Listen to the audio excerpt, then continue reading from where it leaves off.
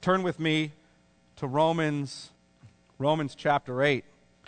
We're going to start in verse 18. Romans chapter 8, starting in verse 18.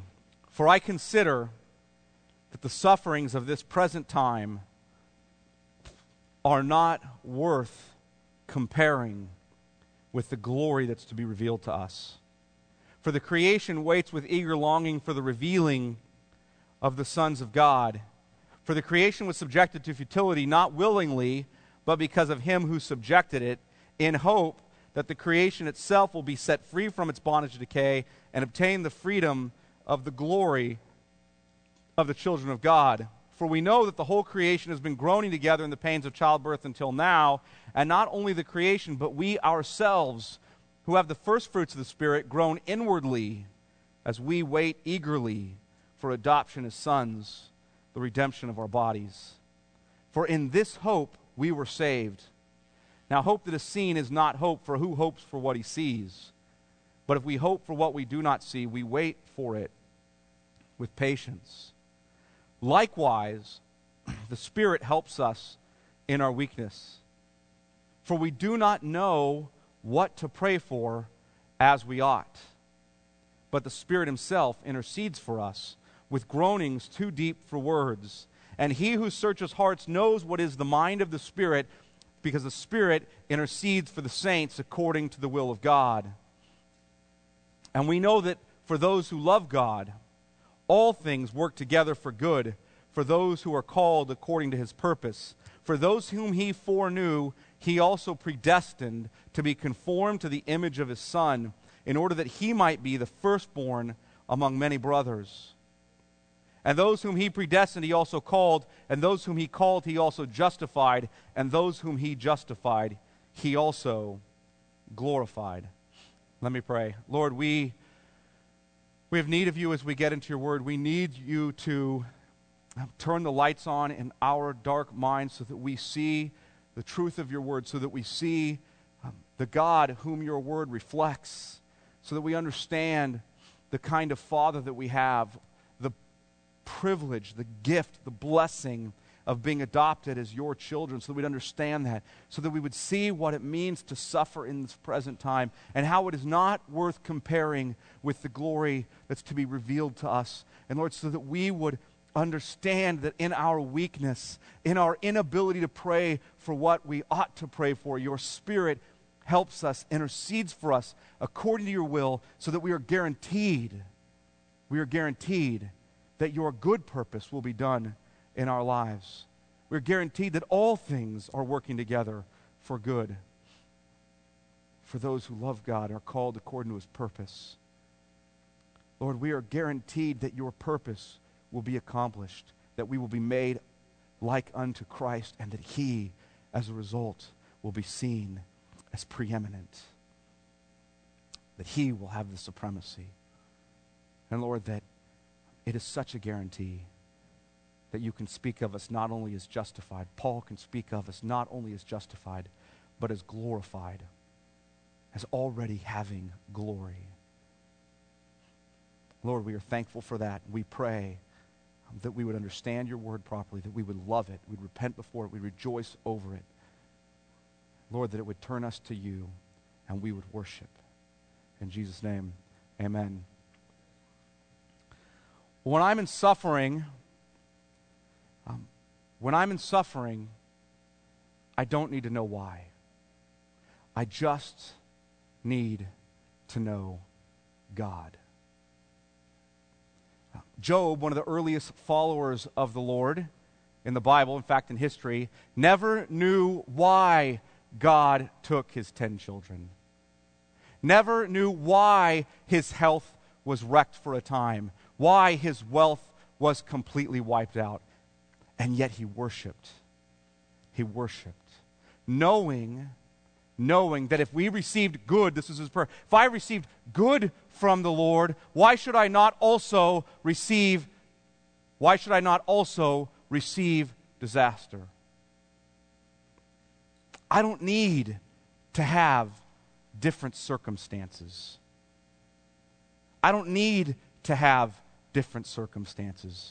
I just need to have God. When everything was going well for Asaph's enemies and life for Asaph was falling apart, he worshiped and he said, "My flesh and my heart may fail, but God is the strength of my heart and my portion forever." God is enough. My Father is enough for me. Having a Father who, according to his own eternally and infinitely wise and holy counsel, decreed to create me and sustain me and save me and sanctify me and glorify me, a Father who sent his Son to die for me, a Father who lovingly purposed to adopt me and be for me, whose love is invincible, is enough for me. Jesus is enough for me.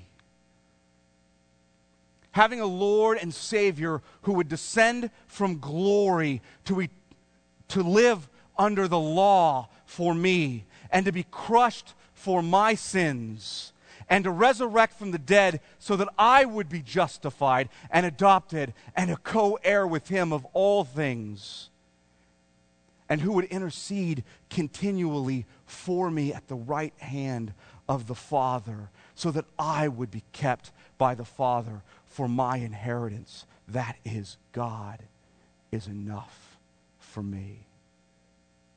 The Holy Spirit is enough for me. Having a comforter and an advocate who gave me new life, who indwells me and empowers me for godly living, who illumines my mind to understand the Word of God he inspired, and who guarantees my inheritance with the Son, my inheritance that is God himself, is enough for me. God is enough for me, and I will worship him. Though he slay me, in him will I trust.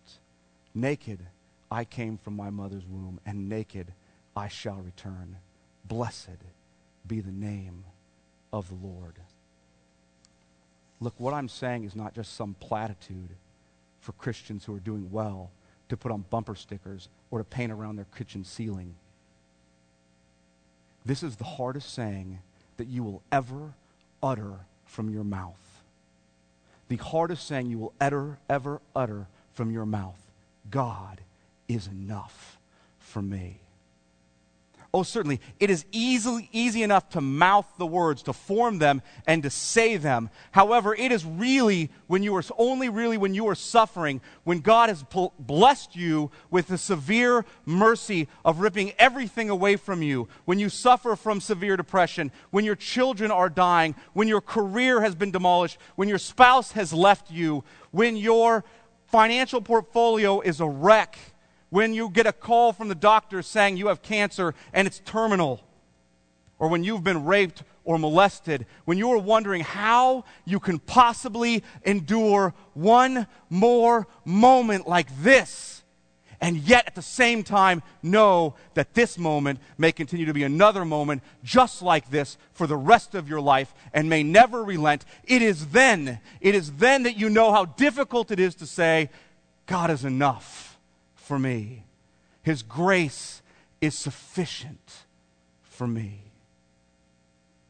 As a pastor, I have had the privilege of receiving this severe mercy the last several weeks.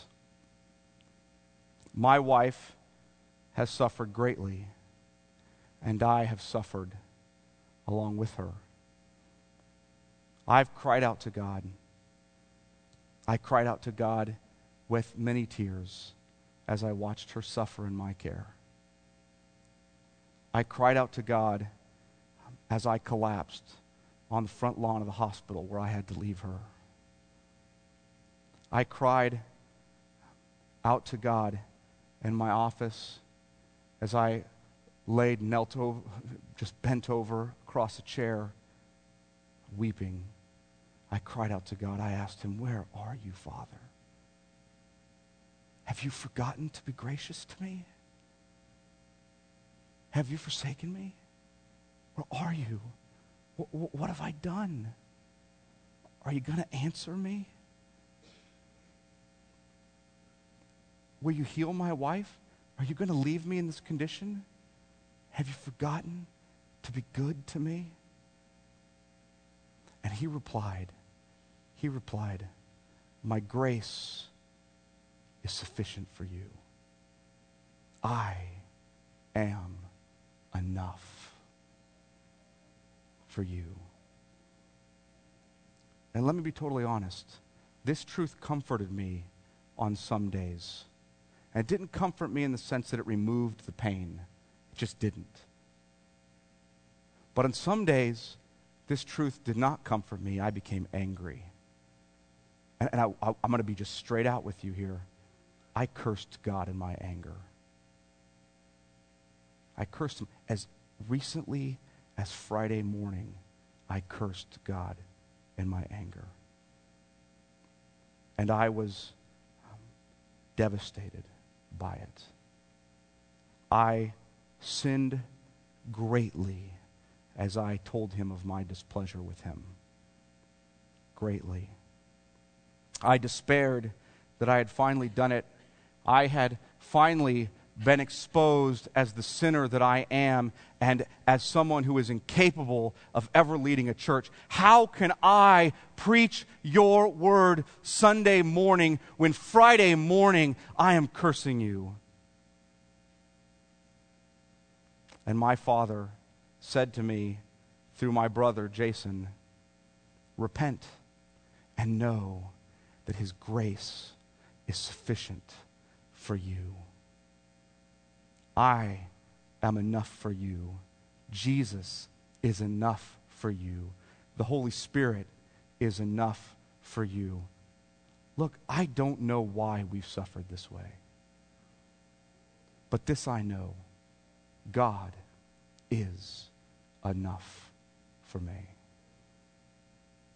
Sadly, we as Christians have way too low a view of our God. Way too low a view of our God. He's become a cosmic Santa Claus, a dumb dad up in heaven who somehow exists to just give us everything we want every time we call on him. He's some kind of sky fairy that exists to serve our desires. He's basically been turned into a being who provides us with good morals and a therapist who helps us when we fail to uphold our end of the good morals. To help us feel better about it, right? And pastors in America, and I include myself in this at times, pastors in America have trivialized him with our utterly ridiculous and irreverent game playing during corporate worship and our handling of his holy word so that we can attract more consumers of religion. We have made the church into a whore whose consumerism exalts our talent, creativity, and humor and ability to draw people for the growth of our institution for our glory, rather than an event where we employ all those gifts God has given for the exaltation of his infinitely and eternally holy Father as our institution grows through repentance and faith of unbelievers who see their desperate need of him, who come to this service where we worship him and exalt him and where we recognize we are brokenhearted and we love one another in the midst of it, saying God is enough for you. His grace is sufficient for you. And their hearts are laid bare and they see their sin and they say, truly, God is among you. But lest I place the whole blame at the feet of pastors, let me say to those of you who are parishioners out there that some of you have helped to make her a whore by treating her like she exists to serve your consumeristic desires. Some of you are like Goldilocks. This church is too big. This church is too small. This church doesn't have enough programs. This church doesn't have exactly the right music.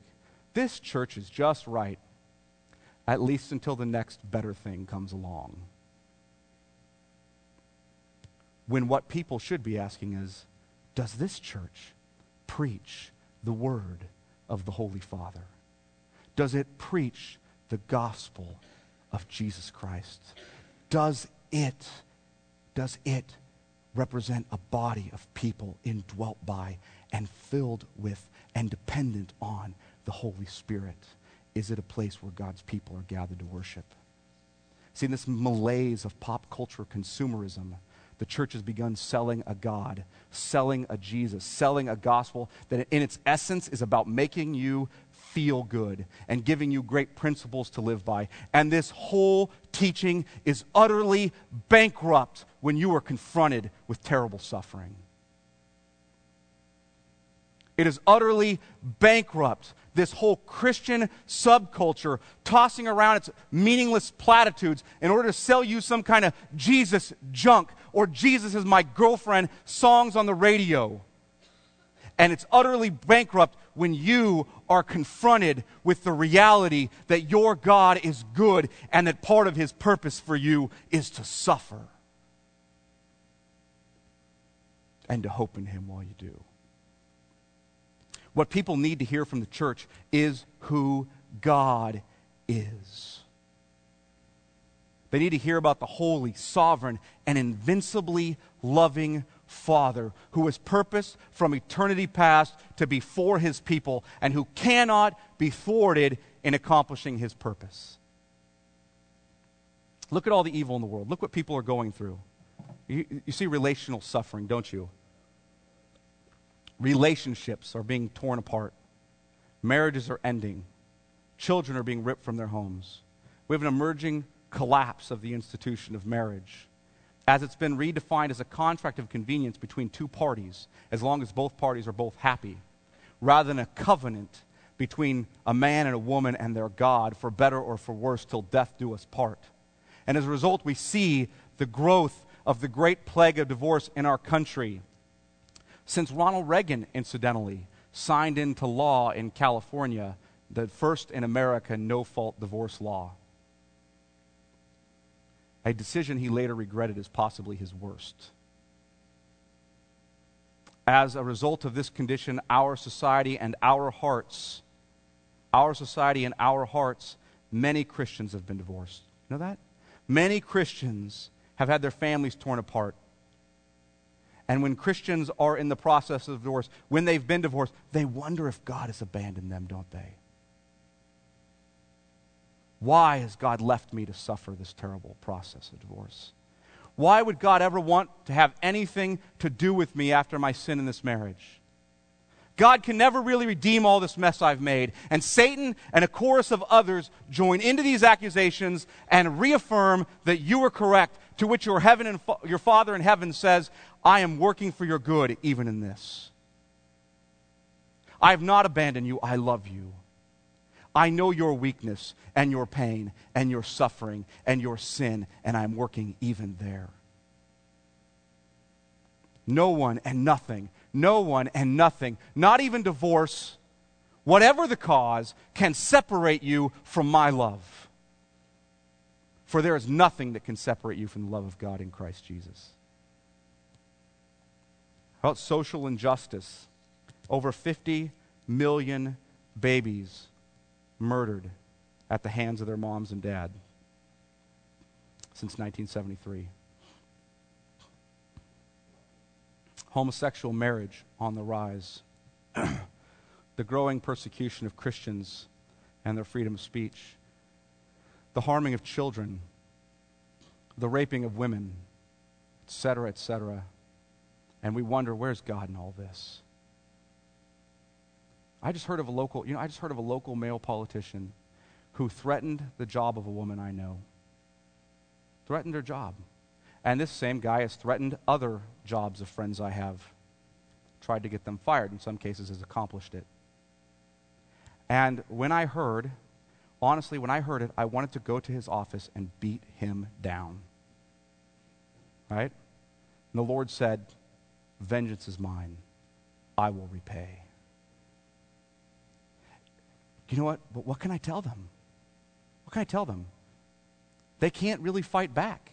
Severe injustice has come their way. And I must tell them the truth. You know what the truth is? Your Father is not surprised by this. He intends even this injustice for your good. This doesn't mean you will ever see justice this side of heaven, but it does mean He's working for your good. Physical suffering. God will not necessarily heal you. Did you know that? God's good for you may include the pain and suffering of your physical condition for the rest of your life.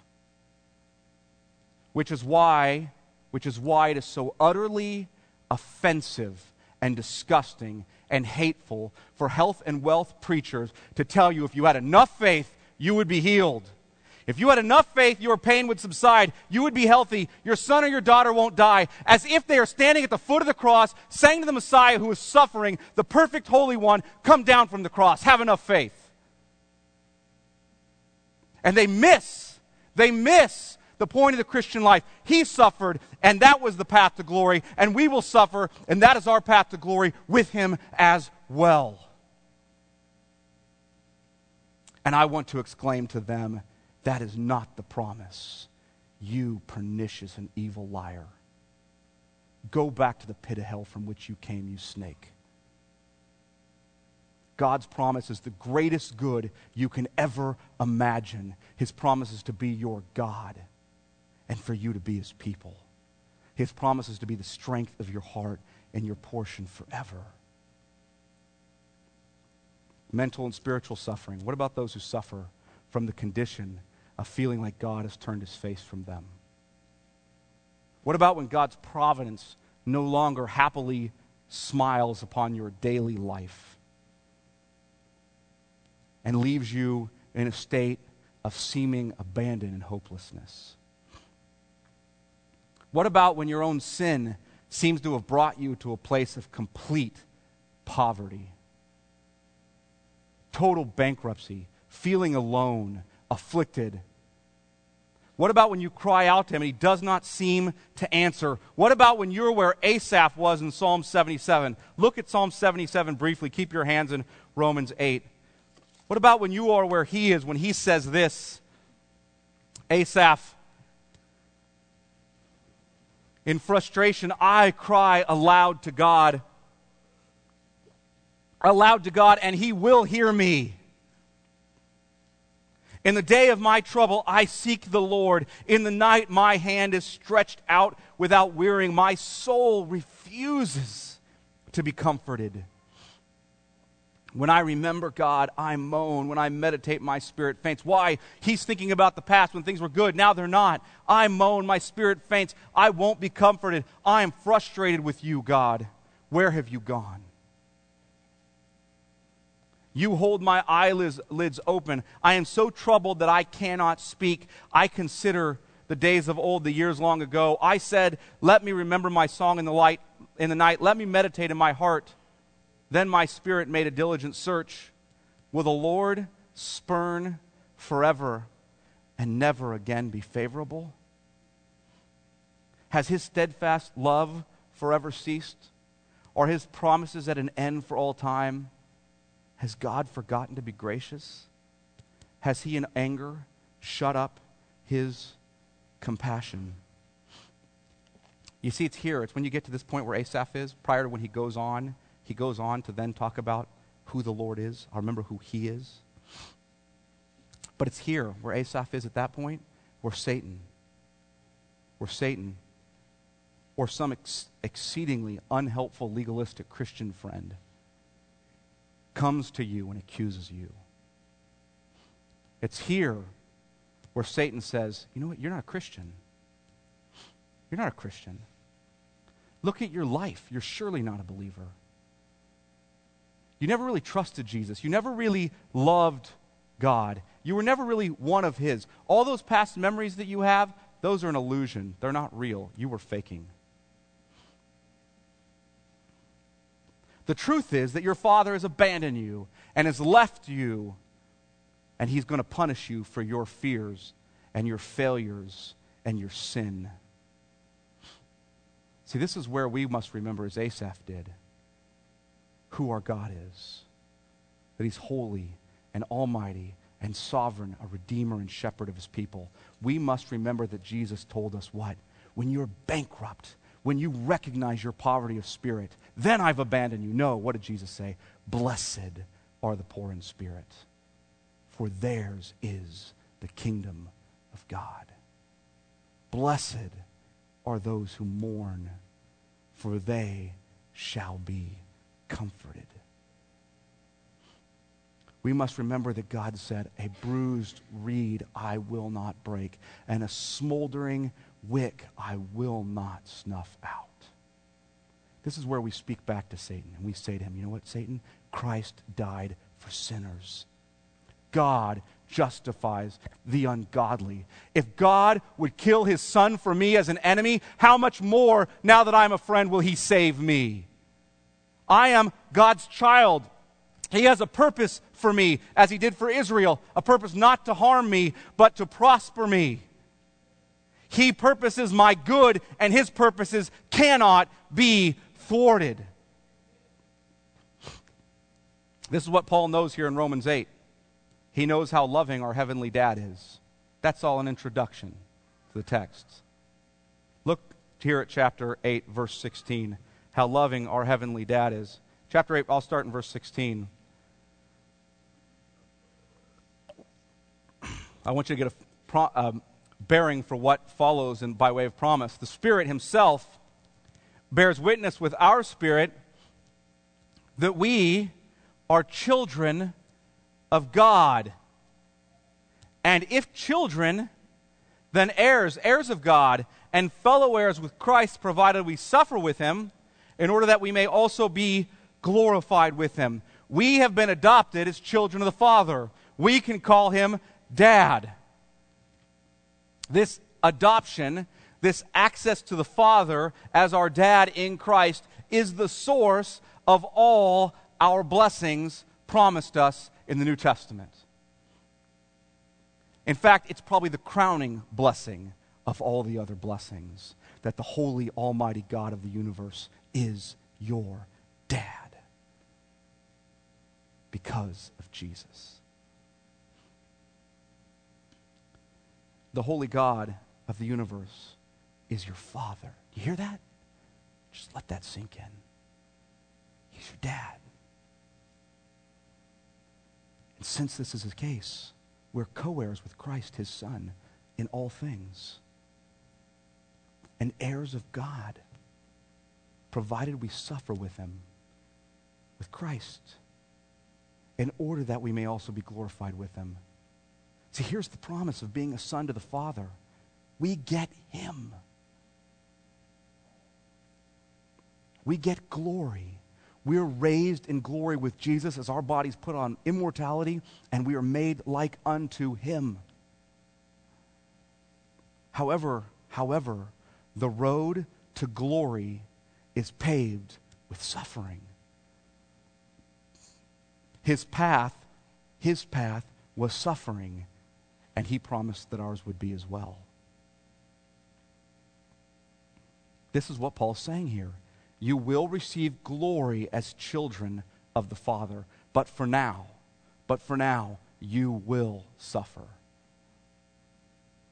And don't fear, don't worry. Look at Romans 8:18. For I consider that the sufferings of this present time are not worth being compared or comparing with the glory that's to be revealed to us. If you put them on a scale, they have no weight, these sufferings, compared to the glory that's coming. And the creation, in fact, it's so great that the creation is groaning, waiting for that day. Look at verse 19. For the creation waits with eager longing for the revealing of the sons of God. Go down to verse 22. For we know that the whole creation has been groaning together in the pains of childbirth until now. And not only the creation, but you as God's children are groaning. Look at verse 23. And not only the creation, but we ourselves, who have the first fruits of the Spirit, groan inwardly as we eagerly await for adoption as sons, the redemption of our bodies. So Paul goes on to say that we wait patiently in hope for that day, knowing that that day is guaranteed to us. But for now, we suffer. And you may say, you know what? It is so hard to endure and to have hope in this suffering. So hard. And Paul provides really one great overarching comfort in this passage. Paul provides really one great overarching comfort in this passage. And it's this. I mean, it has various aspects, but this is it. Your invincibly loving Father has adopted you. Your invincibly loving Father has adopted you and has an eternal purpose from you that no one can stop. No one. Not the world, not the flesh, not the devil. No one. Now, the aspects of that hope are several, and I'm going to talk about two of those aspects. The first one is in verse 26. Look there. The Holy Spirit helps God's children in weakness. The Holy Spirit helps God's children in their weakness. Verse 26. Likewise, the Spirit helps us in our weakness. Paul starts off with this word likewise, and Paul's making a connection to what precedes in this passage. He's connecting this thought that the Spirit helps us in our weakness with what comes before this. And what comes before? That what comes before is that we're God's children. His Spirit's indwelt us. He's testified to us that we're His children. And as such, has given us the guarantee of future glory. And just as the Spirit has testified to our hearts that we are children and has given us the hope of glory by giving us the first fruits of the Spirit, the guarantee it's ours, that's what the first fruits is. Just as that is true, He also helps us in our weakness. Spirit does that, and He helps you. He indwells you and testifies to your heart that you are a child of God, that glory is certainly yours, that it's coming. And He helps you in your weakness. Why? Because He's told you these things, but He knows you're going to suffer, doesn't He? And He knows you're weak, and He knows you need help. And so He helps you because you're His child. And there's two words here, this word help. The Spirit helps us in our weakness. This word help is the same word that is used by Martha when she goes to Jesus. Martha goes to Jesus and says what? I want you to get Mary to what? Help me, right? I'm trying to serve all these people. Mary's just sitting there, hanging out, worshiping you. I really wanted to come help me bear this load. And that's the same word. And what's picked up here is that what Paul is saying is that the Holy Spirit is helping you in your weakness. He is bearing your load with you. He's sharing in it with you. You're not alone in it. He's helping you. And He's helping you in your weakness. What does it mean by weakness? It's not the idea of sin per se. How do I say that? Why do I say that? Because Jesus was taking on this weakness. He took on this weakness of human frailty that is a consequence of sin for all humanity. We're weak. We're ignorant human beings. The condition of being weak in itself is not sin. However, weakness does make it very difficult, exceedingly difficult, in our fight against the world, the flesh, and the devil as they try to allure us into sin and despair and hopelessness and idolatry, isn't it? And Paul goes on to explain how the Spirit specifically helps us in our weakness. Look what he says. For we do not know what to pray for as we ought. Do not know what to pray for as we ought. The content of the prayer is what he's talking about here. He's not saying you don't know how to pray in the sense that you don't know how to say, Father, in heaven, hallowed be your name. Jesus has given you a model for prayer. It's not saying you don't know how to pray. It's not saying you don't know what to pray for. You're in the midst of suffering. You're in the midst of a trial, and you don't know what is you ought to ask for. In other words, there's something you ought to be asking for. What is it? God's will. What is God's will? That you endure that trial? Or is God's will that you get relief from that trial? You don't know. We don't know, do we? God's will may be that we endure it, and that's what we ought to be praying for. Or God's will may be that we're relieved from it, and that's what we ought to be praying for. But we don't know what God's will is in that trial. And so the Holy Spirit helps us in our weakness. And we don't know what we ought to pray for. Look what he goes on and says. But the Spirit Himself intercedes for us with groanings too deep for words. And He who searches hearts, that's the Father, knows what is the mind of the Spirit, because the Spirit intercedes for the saints according to the will of God. Notice what he says, we do not know. We don't know. I am nearsighted and blind. I'm an ignorant human. I need help even in prayer, maybe especially in prayer. And there's a way I ought to pray, and I don't know what it is. When you are so distressed and anguished and weak and bankrupt in and of yourself that you are without resource, without words, without answers, without understanding, and have nothing left but need, God does not ignore your prayers. God does not leave you there to carry the load by yourself. God helps you when you are weak. The Spirit intercedes for you with groaning too deep for words. As the creation groaned and you were groaning, the Spirit is groaning. All of this groaning has one end, one purpose, God's will to be done and God's children to be resurrected to glory. Hear that? The groaning is too deep for words. Hear that phrase, too deep for words? Really in the Greek, the word can be translated one of two ways. It can be translated wordless groanings, because there's no words attached at all, it's just wordless groanings, or it can be kind of the idea of ineffable groanings, or groanings that are inarticulate. There's no actual words being formed, but there's some sort of sound.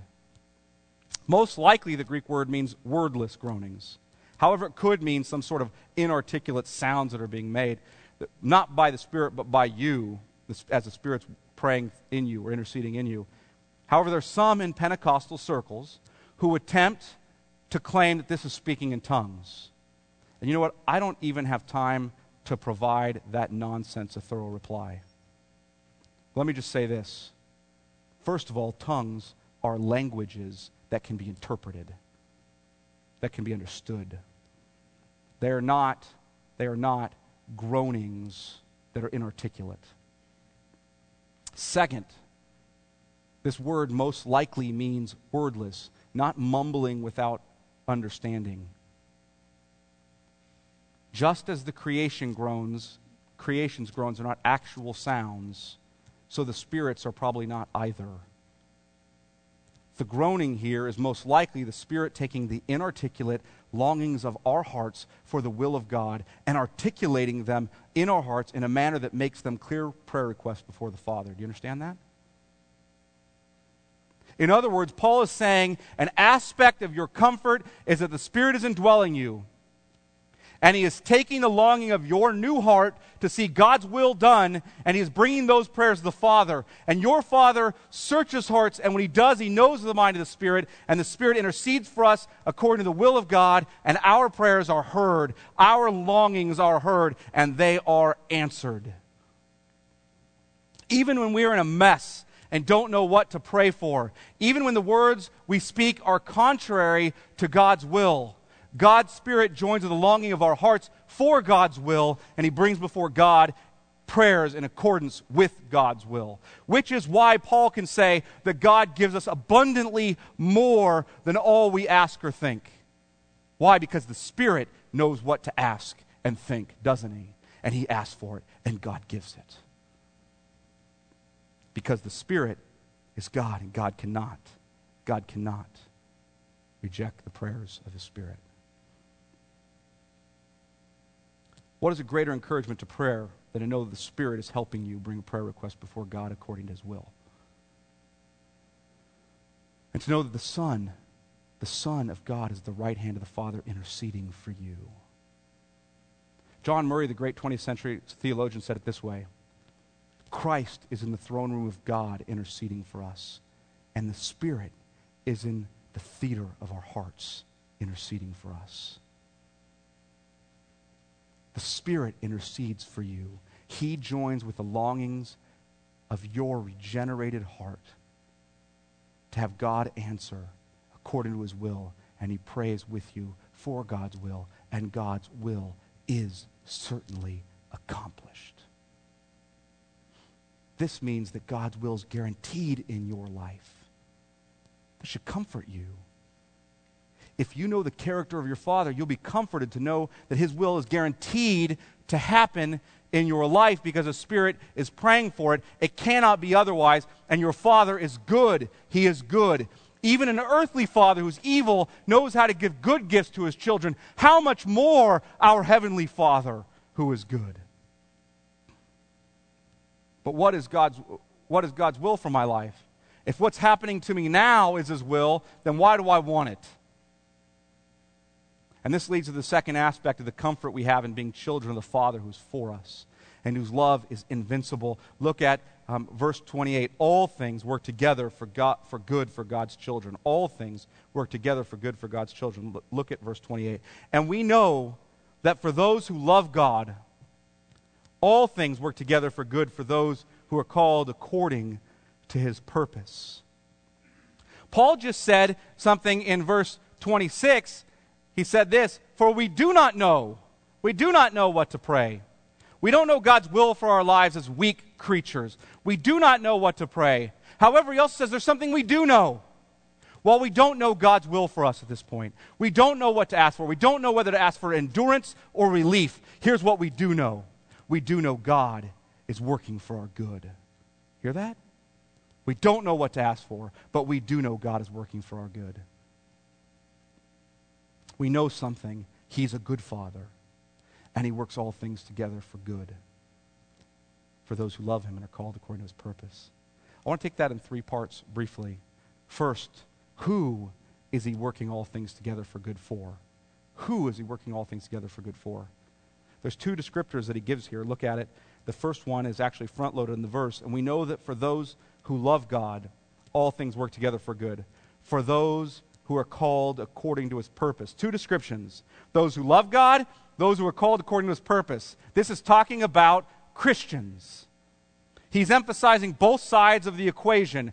God has chosen us according to His purpose and called us out to save us, and we love Him. Why? Because He first loved us. We must remember that we love Him, and that to love Him is not always to have some warm, fuzzy feeling toward Him. In the midst of suffering, you often lack that love and feeling, don't you, for God? But Jesus says that your love for God is demonstrated in your keeping His commandments, not in your feelings. When we love Him, we move forward in obedience even when we don't feel like it. Hear that?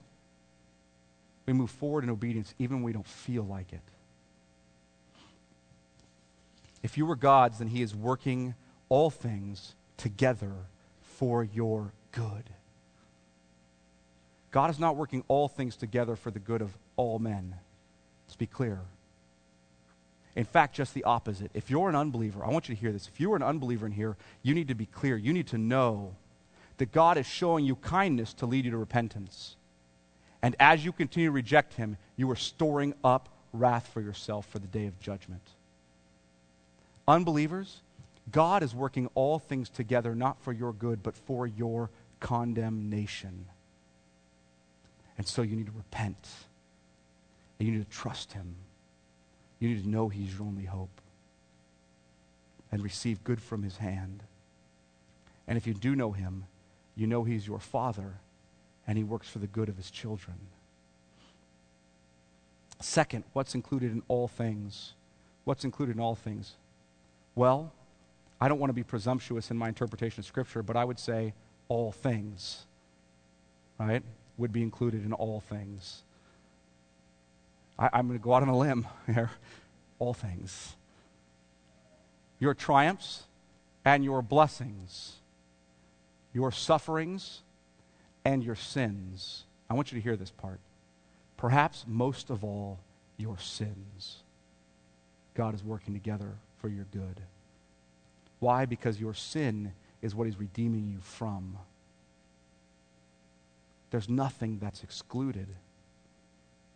Your sin is what God is working in to show you your need, to humble you, to turn you to Christ, to cling to Him, to know you have no hope beside Him, to worship Him alone.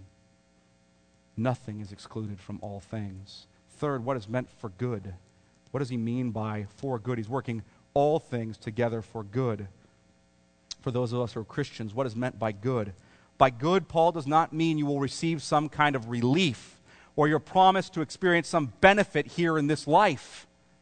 It's not what he means. He doesn't mean that at the end of this particular trial, you'll get to it, you'll have some greater blessing as a result of it, and you'll look back and go, that was worth it. This greater blessing I now have. Like Job, all of us think we're going to have that scenario where his kids are wiped out and his wealth is wiped out, and God comes to him, shows him who he is, never tells him why, just says, look at who I am, Job, trust me. Job repents, trusts God, and what happens? God restores all that back to him, then some. People say, that's what's going to happen. It's going to happen to me. That's what he must mean by for my good. No, it isn't. God is working all things together for the good of his ultimate son, Jesus Christ, and he went all the way to the cross and died, didn't he? Or Peter or Paul, who suffered unto death with him. God is working all things for your good. And by your good, he means not relief. He means that you're going to accomplish his purpose.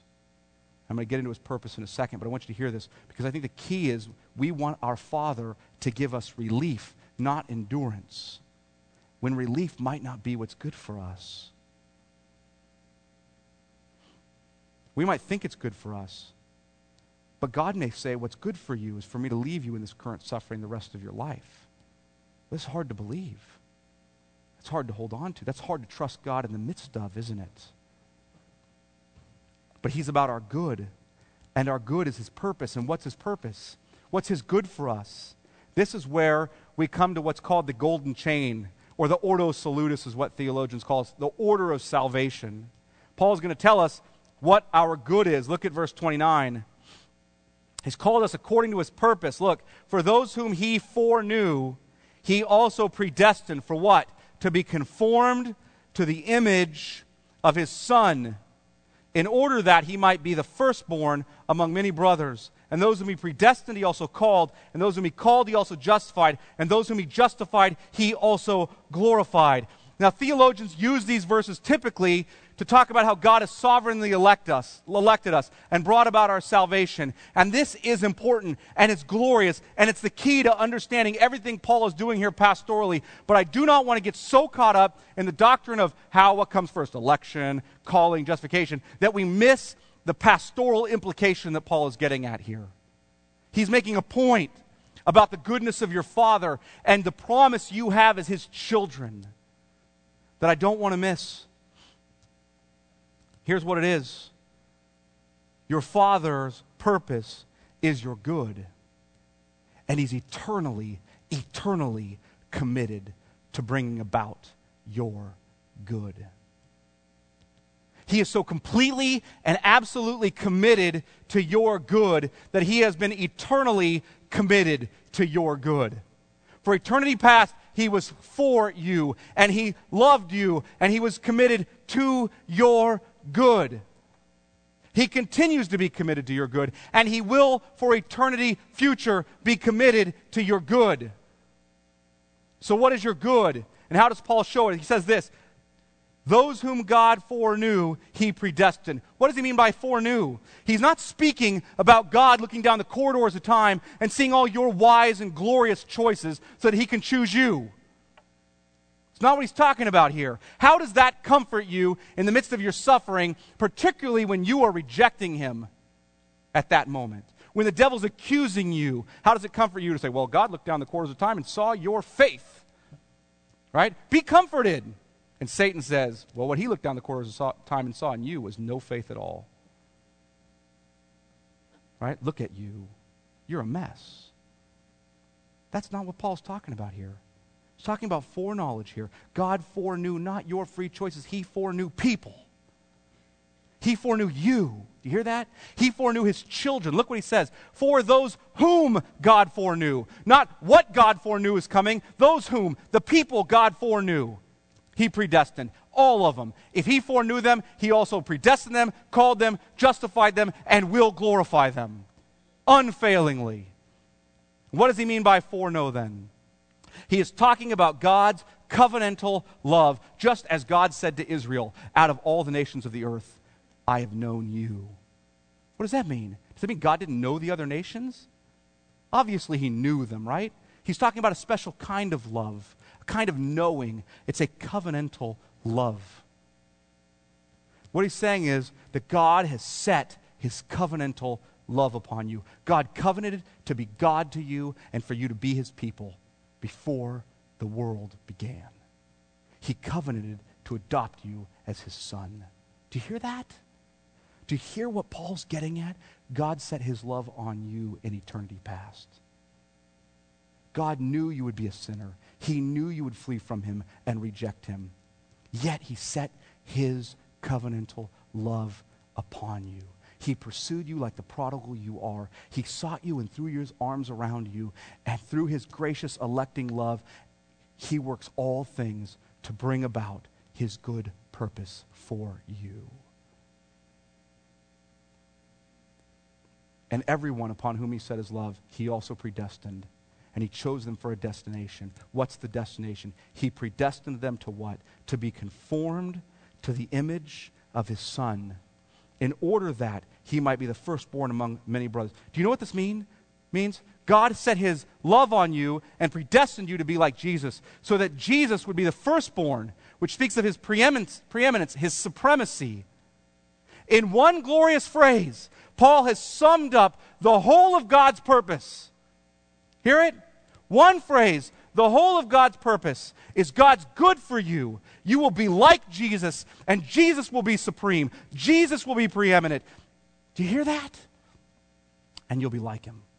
That's God's good for you. That's what God purposed in eternity past to do for you.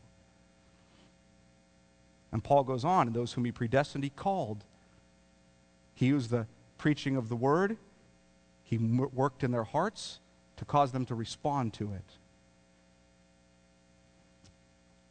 He called, and those whom he called, he justified. And those whom he justified, he glorified. Look what it says there. It speaks about glorification. That's what's to come. Notice that. Provided we suffer with him in verse 17, in order that we may also be glorified with him. That glory is future. It's coming after we walk down the road of suffering. That glory that the creation's longing for the sons of God to be revealed so it can see, so it can share in. That glory is future. And yet Paul talks about it here in the aorist tense, like it's a past tense. It's already happened, the way Paul speaks about it. Paul is saying that he is so absolutely certain that God, the Father's goodwill and purpose for your life can't be overthrown. So absolutely certain that he can speak about your glory in the past tense. Hear that? You're a child of God, and if a child, an heir of God, a co-heir with Christ, provided you suffer with him, and also in order that you may also be glorified with him. But don't fear, for the suffering of this present time is not worth comparing to the glory that's to be revealed in us. You have the first fruits of the Spirit as a guarantee that the full benefits of adoption will be revealed to you. The Spirit will help you in the meantime. He will pray and make certain the Father's will is done in your life. And the Father will answer his prayers. And all things will work together for your good, because the Father set his covenantal love upon you before the foundation of the world. And the Father predestined you to be made like his Son, so that his Son would be preeminent.